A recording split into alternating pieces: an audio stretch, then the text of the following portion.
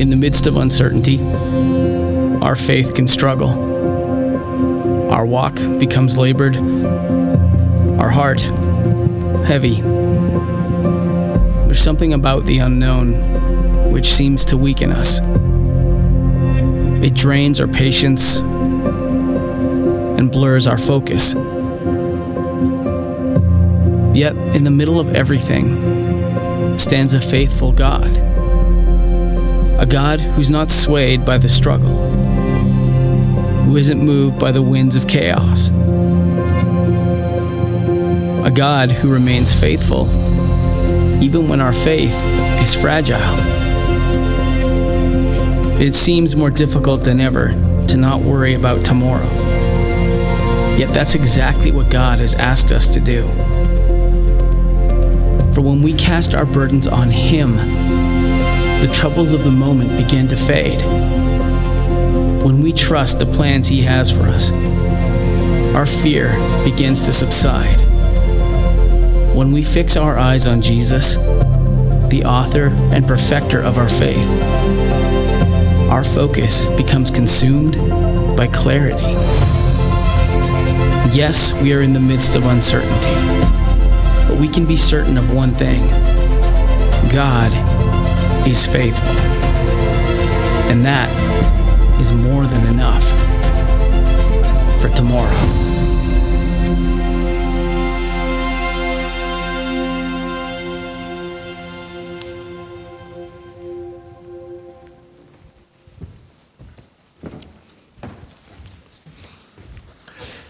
Wow, so much good truth in the precursor to the message this morning. The songs were great, and the message of that video is just wonderful.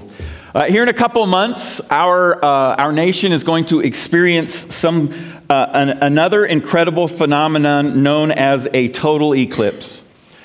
In 2017, here in Goshen County, we were smack dab in the middle of it. Totality. It was unreal. The experience of it was unreal. The experience of all the people that came to Wyoming was unreal. It was incredible. I mean, I was enjoying it with my brother, the eclipse. And this year, in just 2 months, the totality zone is going to go right over the top of Waco, Texas. And we just happen to know somebody that lives in Waco, Texas. And Sarah and I are going to be going down just after Easter. And we're going to experience again this incredible total eclipse. Now, I looked it up. This may be the last time, possibly the last time in our lifetime that we will get a chance to experience a total eclipse. The next one, though not too far off, isn't going to happen until 2045. And who knows what's going to happen in the next 21 years of our life, right? But it's not going to happen until 2045. And as I've been thinking about this, isn't the universe that God created amazing? So a couple things that just struck me this week. First of all, I looked up, they know when the next eclipses are going to be for the next 50 years and probably beyond that, but that to the day and to the place. And that is how precise our God created the universe. The universe, unreal. And then I don't remember if it was a conversation I was having with my son one time, but I was thinking about our moon. You know that thing out there that reflects the sun. And you all probably know this, but if you didn't, you weren't paying attention in whatever that would be, whatever class. Astronomy. I almost said astrology, but that's a total separate kind of thing. Did you know that everyone on the planet, everyone on this planet sees the same side of the moon all the time? I mean, the moon rotates at the same rate at which it orbits the Earth. And so as it goes around, we see the exact same. How precise is that? How big is our planet? How big is the moon? And when God spun those things, created those things, made them exist, He made them with such precision that 20, 40, 50 years out, they know when the next eclipse is going to be. how long it's going to be, what time of the day it's going to occur. Now, to me, as we just sang, and as Bob just mentioned, look, we're all messed up. We are. But we serve a God who's perfect. And he doesn't mess up. And he created each and every one of us, as we've been seeing through the last few weeks. And not only that, but he gave us something that is super important in our life. But before that, I read some memos from a company regarding an eclipse that was going to occur. And the first memo came from the company's director general to the manager. And this is what he says. Today at 11 o'clock, there will be a total eclipse of the sun. This is when the sun disappears behind the moon for 2 minutes. And this is something that cannot be seen every day. Time will be allowed for employees to view the eclipse in the parking lot. Staff should meet in the parking lot at 10 to 11 when I will deliver a short speech introducing the eclipse and giving some background information. Safety goggles will be made available at a small cost. Okay, so then this manager then typed up a memo to his department head, and this is what her memo read. Today at 10 to 11, all staff should meet in the parking lot. This will be followed by a total eclipse of the sun, which will disappear for 2 minutes. For a moderate cost, this will be made safe with goggles. The Director General will deliver a short speech beforehand to give us all some background information. This is not something that can be seen every day. So then that department head sent a memo to the floor manager. This is what their memo read. The Director General will today deliver a short speech to make the sun disappear for 2 minutes in the eclipse. This is something that cannot be seen every day, so staff will meet in the parking lot at 10 or 11. This will be safe if you pay a moderate cost. And then the floor manager then proceeded to write to the supervisor, 10 or 11 staff are going to the parking lot where the Director General will eclipse the sun for 2 minutes. This doesn't happen every day. It will be safe, but it will cost you. And then finally, a memo from the supervisor to his staff. Some staff will go to the parking lot today to see the Director General disappear. It is a pity this doesn't happen every day.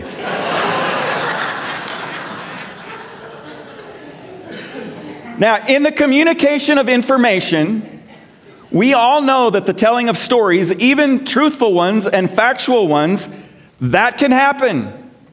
We can change them. They can change over time.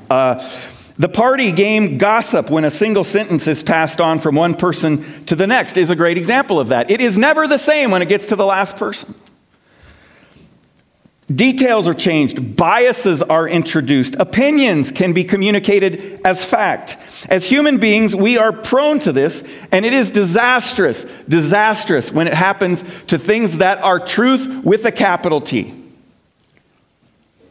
There, of course, have been philosophers and enemies of God. We're going to read about some of them in this coming weeks of this series in 2 Peter, who through the centuries have intentionally tried to change the truth, to deceive those who they are speaking to, which is one reason that God had Peter write his letter. It is why the Word of God, our holy scriptures, are such a necessary and incredible gift that we have in our hands from God. If you haven't yet, please turn to the book of 2 Peter. We're going to be in chapter 1, verses 12 through 21 this morning, and we're going to see three truths in today's passage. The first seems obvious, but we can forget it, and that is that men die, but the world lives on. Men and women die, but the world lives on. So look at verse 12 there. 2 Peter chapter 1, so, Peter says, I will always remind you of these things, even though you know them and are firmly established in the truth you now have. I think it is right to refresh your memory as long as I live in the tent of this body, because I know that I will soon put it aside, as our Lord Jesus Christ has made clear to me. And I will make every effort to see that after my departure, you will always be able to remember these things. Now, we do not, Peter says, depend on the traditions of dead men for our truth and guidance in life. We depend on the truth of the living Word of God. Men die, but the Word of God lives on forever. Peter knows that his life is coming to an end. He tells us that in verse 14. He says, I know that pretty soon this tent is going to be put aside. He knew. Jesus told him that he was not going to live a long life. It was going to be short. Jesus made it clear to Peter also that he was going to die in a similar fashion as his own. And we aren't given the details in Scripture, but by a historian of Peter's day, that he was indeed crucified, and that he was crucified upside down at his request because he didn't find it right for his life to end the same way that Jesus did. So Peter is leaving a final message for us, for his contemporaries and for us in this letter that we have in our hands, 2 Peter. And if we did not have a dependable written revelation, if we did not have truth, absolute truth in the Word of God, the church would be at the mercy of men's memories. Now, I don't know about you, but it would end with me, because I have a terrible memory. A terrible memory. And our memories are defective and they are selective. For example, isn't it amazing that 3 well-meaning witnesses of the same automobile accident can give 3 completely and totally different descriptions of what just happened?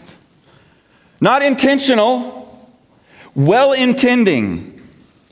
We usually remember what we want to remember, and we often distort even what we remember. But by the grace of God, we can completely depend on the written Word of God as it is written and has and will stand forever.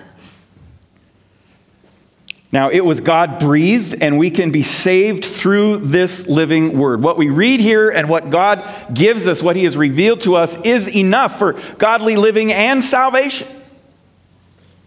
It's all right here, and we are guided and protected as we trust and obey. Now, in the first 4 verses of our passage today, Peter brings to our attention 3 purposes. And the NIV translation, I looked at a couple other English translations, and they do the same thing. They use the 3 words that start with the same letter, R. The first is remind. In verse 12, Peter says, so I will always remind you of these things. Now, they have the truth just as we do, he says, but sometimes we can get frustrated by hearing of the same concepts in Christian teaching. You come to church and you're like, you know what? I'm past that. I've learned that. I've heard that. Really? But did you really hear it? Do you really understand it? We have to be reminded about that stuff all the time. Peter says that it's necessary. Oh, how quickly we can forget. How quickly we can be enticed or led into deceitful truths, to myths and fables, false narratives and beliefs. Now pay special attention to the word so here. You might even circle that. The use of so is similar to the use of therefore in our English translations. Peter, when he says so, it means what I'm telling you now is in reference to what I just said. Pay special attention to that. What I am saying now, he says, is in reference to what I just said in the first, for us, 11 verses of this letter. Mind you, when the people received the letter of Peter, it didn't have chapters and verses in it. It was just a letter. The chapter numbers and the verse numbers are added by us so that we can easily talk about them, so that I can say to you, go to verse 11, and it's easy to go to verse 11. Nobody's boyfriend or girlfriend writes them a love letter with, chapters and verses, right? But we need to remember that that's really what God's word is to us. It is a love letter. And Peter already has told us truths like by God's divine power, he has given us everything that we need to live a godly life. That's in the first 11 verses. And that we received it all when we came to know him. And the fact that word know is not just intellectual knowledge, it's intimate knowledge. It's truly knowing him. What is God like? What is his character? How does he operate in the world? Who is he? He's the one who called us to himself by means of his glory, marvelous glory and excellence. 1 Corinthians chapter 3, verse 11, Paul says, for no one can lay any foundation other than the one already laid, which is Jesus Christ. So, question for you. Have you surrendered your life to Jesus? If you have, it's because he called you. Are you wondering, maybe today's the first time you're like, I don't know, maybe this is your first time here, or it's your first time in a church, or it's your first time listening or watching, and this is all new to you. You know what? It's because Jesus is calling you. He had you here for a reason. There's something he wants you to hear today. Are you growing in knowing Jesus intimately, personally, faithfully, and obediently? It's because he loved you first. It's because he called you. It's because he drew you to himself. It's because he sacrificed his own life and that he rose from the dead for you. Reminders. Peter says in verse 13, I think it is right to refresh your memory as long as I live in the tent of this body. Refresh. Look, we should never tire of hearing God's word. Reading it, learning it, memorizing it, devotions, sermons, Bible studies. Why? So that our memories can be constantly refreshed. Refresh, refresh, refresh. Your pastor, your husband, your wife, your parents, we should all be engaged in refreshing one another's memories so that we aren't blind or short-sighted to what Jesus is calling us to. Remind, refresh, and then Peter says in verse 15, and I will make every effort to see that after my departure, you will always be able to remember these things. Remember these things. We forget and go astray so easily. The enemy is insidious and well-versed in temptation and persuasion unto evil. There are no shortcuts in our relationship with Jesus. We need to remember these things. We need to remember that Jesus shed his blood for us, and that he did indeed rise from the dead, that he is alive today. Short of Jesus' return, we will all pass away. We will all take our last breath. And while we are together, may we spur one another on to the truth of God's word. Remind, refresh, and remember. Men and women die, but the word lives on. Men and women die, but the word lives on. The second truth in our passage this morning is that experiences fade, but the word remains.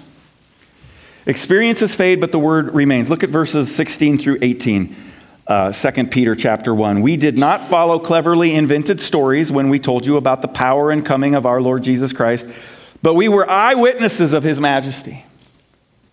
For he received honor and glory from God the Father when the voice came to him from the majestic glory saying, this is my Son whom I love. With him I am well pleased. We ourselves heard this voice that came from heaven when we were with him on the sacred mountain. In these verses, Peter is most likely recalling his experience with Jesus on a mountainside when Jesus was transfigured. Now, the account of Jesus' transfiguration is found in the gospel books of Matthew, Mark, and Luke. But an interesting thing about this is none of those three were there. But Peter was. And I can't imagine the story of the experience that he had to tell when he came back to his brothers in Christ. Here is that experience as Mark records it in Mark chapter 9, verses 1 through 8. And he, Jesus, said to them, truly I tell you, some who are standing here will not taste death before they see that the kingdom of God has come to power. Okay, you hear that and you're like, what does that mean? I'm not going to die before, I'm not going to die before Jesus returns? That probably crossed their minds. But he hasn't even left yet, so I don't know what that means. And then the way Mark tells it, after 6 days, Jesus took Peter, James, and John with him and led them up a high mountain where they were all alone. There he was transfigured before them. His clothes became dazzling white, whiter than anyone in the world could bleach them. And there appeared before them Elijah and Moses, who were talking with Jesus. And Peter said to Jesus, Rabbi, it is good for us to be here. Let us put up 3 shelters, one for you, one for Moses, and one for Elijah. Now, remember last week when we said that Peter was one of the guys who would have the best understanding of what he's trying to teach us about forgetting and that sort of thing, because he was one of those guys that always got the cart before the horse. He ran ahead when he should have waited, and he opened his mouth when he should have been quiet. I think this is probably one of those moments. Maybe you're one of these people. You don't know what to say, so you open your mouth and say whatever comes out. I think that happened to Peter. It says in verse 6, he did not know what to say. They were so frightened. Then a cloud appeared and covered them, and a voice came from the cloud, "This is my son whom I love. Listen to him." Suddenly, when they looked around, they no longer saw anyone with them except Jesus. Wow, what an experience that would be. Peter, as I said, got the cart before the horse. Yeah, that's a great idea, Peter. Let's make 3 shelters. And let's limit Jesus to this mountain. He just didn't know what he was saying. But he did see the kingdom of God come with power before he tasted death. He heard with his own ears God the Father proclaim that Jesus was his son, that Jesus was God, and that they were to listen to him. This was an additional confirmation to Peter that Jesus truly was God. And that he could do all that he claimed he could, and that he would. And later, after the crucifixion of Christ, Peter saw Jesus alive again. With his own eyes, he spoke with him. He was witness to that as well. And he is reminding and telling us to remember these events. Remember these things. And in telling us this, he's refuting the false teachers of that day. Now, these false teachers were peddling a counterfeit faith. They were creating cunningly devised myths, and they were actually robbing people of this blessed hope because they were falling into their traps. They were believing their lies. They also overemphasized the human experience in their teaching. You see, it was all subjective. It was all about how do you feel? What did you see? What was the experience? They overvalued feelings and so on. Wow. Man, it kind of feels like that's happening in our culture today. That we value emotion and feeling over truth and fact. Well, if you feel this way, then, yeah, I know the facts say that, but let's talk about this feeling. Because that could never be wrong. Feelings over truth. Jesus in Matthew chapter 13, verses 24 and 25 says this. Jesus told them another parable. He said, the kingdom of heaven is like a man who sowed good seed in his field. But while everyone was sleeping, his enemy came and sowed weeds among the wheat and went away. That's what Jesus is talking about. Beware, be aware, stay alert. There are people that are intentionally trying to deceive you. Now, they may think in their mind that they have truth and they have the other revelation or this new stuff. But God says in his own word that this is all we need. Now, I certainly didn't witness the transfiguration. But Peter was there, and he faithfully recorded his experience for us in a letter that he wrote under the inspiration of the Holy Spirit. Experiences are subjective, but the Word of God is objective. Experiences may be interpreted in different ways by different participants, but the Word of God gives one clear message. And sometimes we disagree on the interpretation of that message, and we have to wrestle through that and study and work through that. But what we're talking about here this morning is those words that we seek to understand more. What we remember about our experiences can be unconsciously distorted, but the Word of God remains the same, and it will live on forever. There have been nations who have tried to rid their nation of this book and can't. Many different writers in many different situations over hundreds and hundreds of years, yet one complete, concise, no author contradicting another. That, my friends, is the inspiration of God at work. Ephesians 2 verse 20 says, built on the foundation of the apostles and prophets with Christ Jesus himself as the chief cornerstone. Men and women die, but God's word lives on forever. And experiences will fade, but God's word will remain. And a final truth we learned from Peter this morning is that the world darkens, but the word shines. The world darkens, but the word shines. In some ways, the world is getting better. We talked about it a little bit last night. God has created some amazing people, intelligent, smart, creative, doctors and engineers and explorers who have made incredible advances in medicines, transportation, and communication. But the human heart is still wicked. And it is a reality that all the advances in the world haven't really improved our lives. Wiersbe said it this way in his book: medical science enables people to live longer, but there is no guarantee they will live better.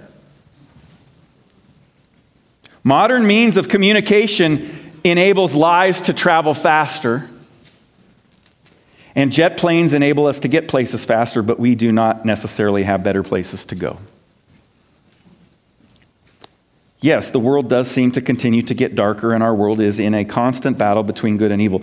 Jesus warned us in his Sermon on the Mount that this would be the case, and that counterfeits would invade the church and promote false doctrines. Look at Matthew chapter 7, verses 13 through 20. Enter, Jesus said, through the narrow gate. For wide is the gate and broad is the road that leads to destruction, and many enter through it. But small is the gate and narrow the road that leads to life, and only a few find it. Watch out for false prophets. They come to you in sheep's clothing, but inwardly they are ferocious wolves. By their fruit you will recognize them. By their fruit you will recognize them. How? How will you be able to recognize them? Because you have made yourself good at knowing what the truth is. So when the counterfeit and the untruth begins to pop up, you're like, whoa, wait a minute. Instead of just buying into it, you know, how we sometimes do, you know, copy, paste everyone in my list. Before we actually think about it, we go, oh, wait a minute. What does God's word say in reference to that thing? And we back off. Let's see, where am I? By their fruit, verse 16, you will recognize them. Do people pick grapes from thorn bushes or figs from thistles? Likewise, every good tree bears good fruit, but a bad tree bears bad fruit. A good tree cannot bear bad fruit, and a bad tree cannot bear good fruit. Every tree that does not bear good fruit is cut down and thrown into the fire. Thus, by their fruit, you will recognize them. God's word is a light unto those dark things, those untruths, those counterfeits. Look at verses 19 through 21 in 2 Peter chapter 1. And we have the word of the prophets, Peter says, made more certain. And you will do well to pay attention to it as to a light shining in a dark place until the day dawns and the morning star rises in your hearts. Above all, you must understand that no prophecy of Scripture came about by the prophet's own interpretation. For prophecy never had its origin in the will of man, but men spoke from God as they were carried along by the Holy Spirit. Okay, I don't think you can get any brighter light shining than the transfiguration. I saw some eyes widen when it said that it was whiter than bleach could make it.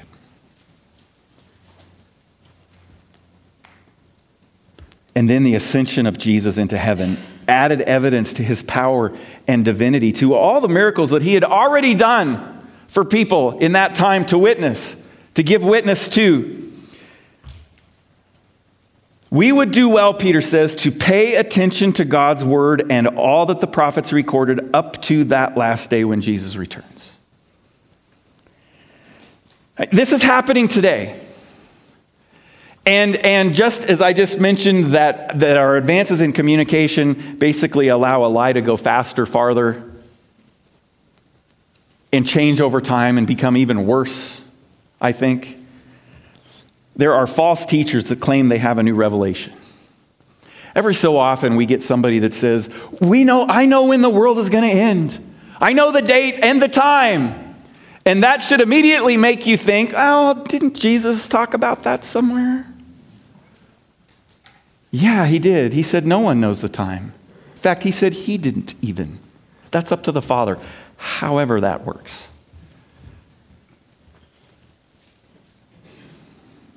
No, there is no new truth. We must remind, refresh, and remember to stick with God's word, spoken to the prophets and the writers.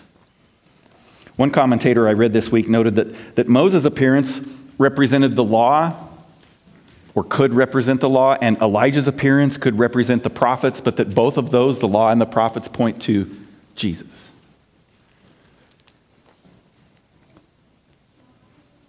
All who spoke and wrote what God breathed to them, not their own words, not their own wisdom. Paul reminded Timothy of this in 2 Timothy chapter 3, verses 16 and 17. Now, chapters and verses are not inspired. I don't think. But if you think of John 3:16, that talks about what? For God so loved the world. It's the gospel, right? It's the good news. And then you just think, well, where else does it talk about, so that's the good news. Those are the words of Jesus. And then those were recorded by the inspiration of God. Well, it's in 2 Timothy. If you just remember the 2 Timothy, the 3:16 and 17 should come easy. And that can help you remember, well, man, it's just, if somebody says, well, where did the Bible come from? Well, God breathed it. And here's where he says that he breathed it. All Scripture, Paul says, is God-breathed and is useful for teaching, rebuking, correcting, and training in righteousness, so that the servant of God may be thoroughly equipped for every good work. Over and over. It's not just in that place. Over and over throughout Scripture, repeatedly, God emphasizes that his inspired word is inerrant, it's infallible, and it is the all-sufficient truth. It's all that we need. The Bible is a light that shines on the path before us. The words that we have on these pages were given by God. Peter closes this passage pointing that out. Prophecy didn't come from the will of men, but men spoke from God as they were carried along by the Holy Spirit. Carried along. John MacArthur describes that, carried away, in this way. He says, Luke twice used this verb, carried, to describe how the wind blows a sailing ship across the waters. For Peter, it was as if the writers of Scripture raised their spiritual sails and allowed the Holy Spirit to blow in them and to fill them with his powerful breath of revelation as they penned its divine words. When Jeremiah said this, the word of the Lord came to me saying, he's really speaking for all of those who all of those who recorded the Old Testament and even those who wrote the New Testament. The word of the Lord came to me saying, that's what I'm telling you. That's what I wrote down. So if we're going to stand against the counterfeit teachers and leaders and thoughts and ideas, we must be intentional about knowing, about accepting and obeying all of this. All of this. And that's not fun sometimes, because it does go opposite of what we think or what we would like to do. And that's where that submission and that obedience, that's where that struggle, and that's where us getting on our knees before God and saying, please forgive me for these actions. Search my heart, O God. Show me those ways that you want me to correct. And lead me in the way everlasting. God's word will stand for all time. And may we all work every day to know and stand on it. And stand on all of it. In the American frontier days, there was a settlement in the West whose citizens were engaged in the lumber business. They were right on a pretty big river, and the town felt that they wanted a church. So they built a building and they called a minister. And the preacher moved into the settlement, and initially he was well received. Then one afternoon, he happened to see some of his parishioners dragging some logs which had been floated down the river from another village upstream. They drug them onto the bank And each log was marked with the owner's stamp on one end, and to his great distress, he saw his members pulling in the logs and sawing off the end where the telltale stamp appeared. They were log rustling, is what they were doing. The following Sunday, so what did he do? The following Sunday, he preached a strong sermon on the commandment, thou shalt not steal. As the close of the service, his people lined up and offered enthusiastic congratulations. Wonderful message, Pastor. Mighty fine preaching. Keep up the good work. Well, that wasn't the response that he expected or had hoped for. So he went home to prepare his sermon for the following Sunday. He preached on the same text, same commandment, but gave it a different ending. He said, yes, thou shalt not steal, but thou shalt also not cut off the end of thy neighbor's logs. When he got through, the congregation ran him out of town. Now, what was he doing? Preaching the Word of God. They didn't like it. So instead of submitting to the Word of God, they ran the messenger out of town. And so many times we read in Scripture that, look, those prophets, man, they had a rough life. Because it didn't matter if they liked what they were saying. God told them to say it, and they had to say it. And it was not fun. And look, sometimes you think it's not fun hearing things. It's not, you're like, wow, Pastor, you stepped on my toes this morning. Whoa, whoa, whoa. No, I did not. That's God stepping on your toes, not me. Don't blame that on me. Don't put that on me. What you hear, what convicts your heart, that's not from my mouth. That's the work of the Holy Spirit in your life on a Sunday morning or a Wednesday night or whatever, whenever it is. And we need to listen to that. Paul, as he stood before the Roman governor Felix, said this. It's found in Acts chapter 24, verse 14. But this I admit to you, that according to the way which they, the Jews, call a sect, I do serve the God of our fathers, believing everything that is in accordance with the law that is written in the prophets. Now, ultimately, Paul's words lead to his death,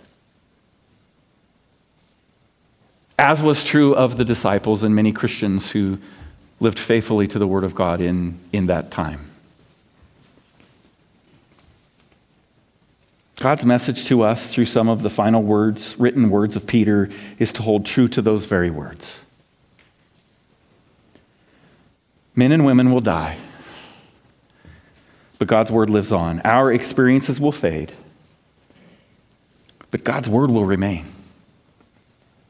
And the world, yes, the world, it will get darker and darker, but God's Word is a lamp unto our path, a bright, shining light. So let's wake up and let's be reminded, refreshed, and let's remember. Let's pray. Lord Jesus, thank you. Thank you for your Word and your faithfulness to speak to our hearts and our minds. And God, I pray that we need help. I need your help. I need help with my attitudes and with my thought life. I need help with my actions, and I need help with my schedule. And Lord Jesus, ultimately, it's just so easy to say, I want to be obedient and faithful to your word and what you teach me. And I know that that is part of my struggle every day, and that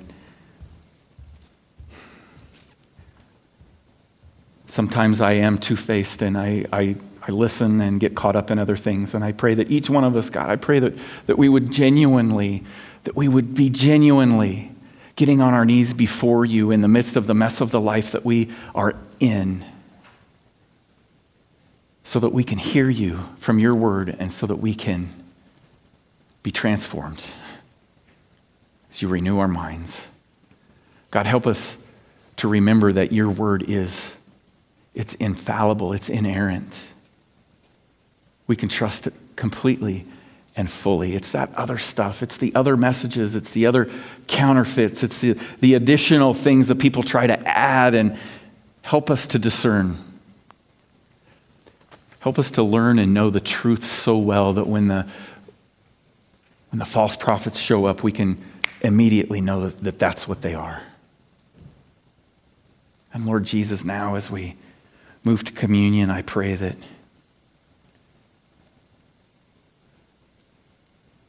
you would just continue to draw us. That's another way that you have given us to remember on a consistent basis. In Jesus' name, amen. 1 Corinthians chapter 11, verses 23 through 26 say this: "For I received from the Lord what I also passed on to you. The Lord Jesus, on the night he was betrayed, took bread, and when he had given thanks, he broke it. And he said, 'This is my body, which is for you. Do this in remembrance of me.' In the same way, after supper, he took the cup, saying, 'This cup is the new covenant in my blood. Do this whenever you drink it in remembrance of me. For whenever you eat this bread and drink this cup, you proclaim the Lord's death until he comes.'" I came across some words from the pastor, Jack Hayford, and I want to read them as we think about partaking this morning. This is what he wrote. Jesus said to come and partake. When we come to partake of this table, what is it he wants us to remember? Let me suggest two possibilities. Do you think that Jesus instituted the table saying he wanted us to come together regularly to break bread and drink of the cup? Do you think he wanted us to remember how much it hurt him? Did he say the nails went in my hands and the spear went in my side and the thorns went on my head? Remember how much it hurt me. Never forget that it was your fault. Obviously, that intent would imply an ongoing sense of guilt is required for discipleship. Or did he mean this? I want you to remember every time you take the bread and cup that when my blood was shed for you, it was shed once and for all to cover all your sin so that you never need to live under condemnation. Never forget that when you partake of this bread, like Israel getting miracle manna in the wilderness, there is nourishment in my life. I have forgiven you, and I will enable you with strength for every day. Don't forget when you're sick and afflicted. You needn't go on with interminable suffering. I am your healer. If you feel plagued by Satan, remember that through my cross, I abolished the power of all principalities and powers and made an open spectacle of them. What do you think Jesus meant for us to remember? Is Jesus Christ a neurotic who dominates his church by imposing guilt on a weekly or a monthly basis to those who come to remember his death? Or is he a mighty Savior who wants us to remember that he has washed us from our sins and will be our strength every day? He has broken the power of sin and temptation and satanic bondage. In no way can they dominate your life. What do you think he wants you to remember? The one who died has said that everybody can come to him. It doesn't require an earned acceptance to come to the table. He says, come and dine. And he opens it to all of us. Any system or institution that restricts access to the Lord's table is not protecting that table or preserving its purity. They are limiting its pure power to change human nature, limiting the people's ability to come and glorify Jesus when they partake. And so, as we come to the table this morning, I want us to come with rejoicing and praise.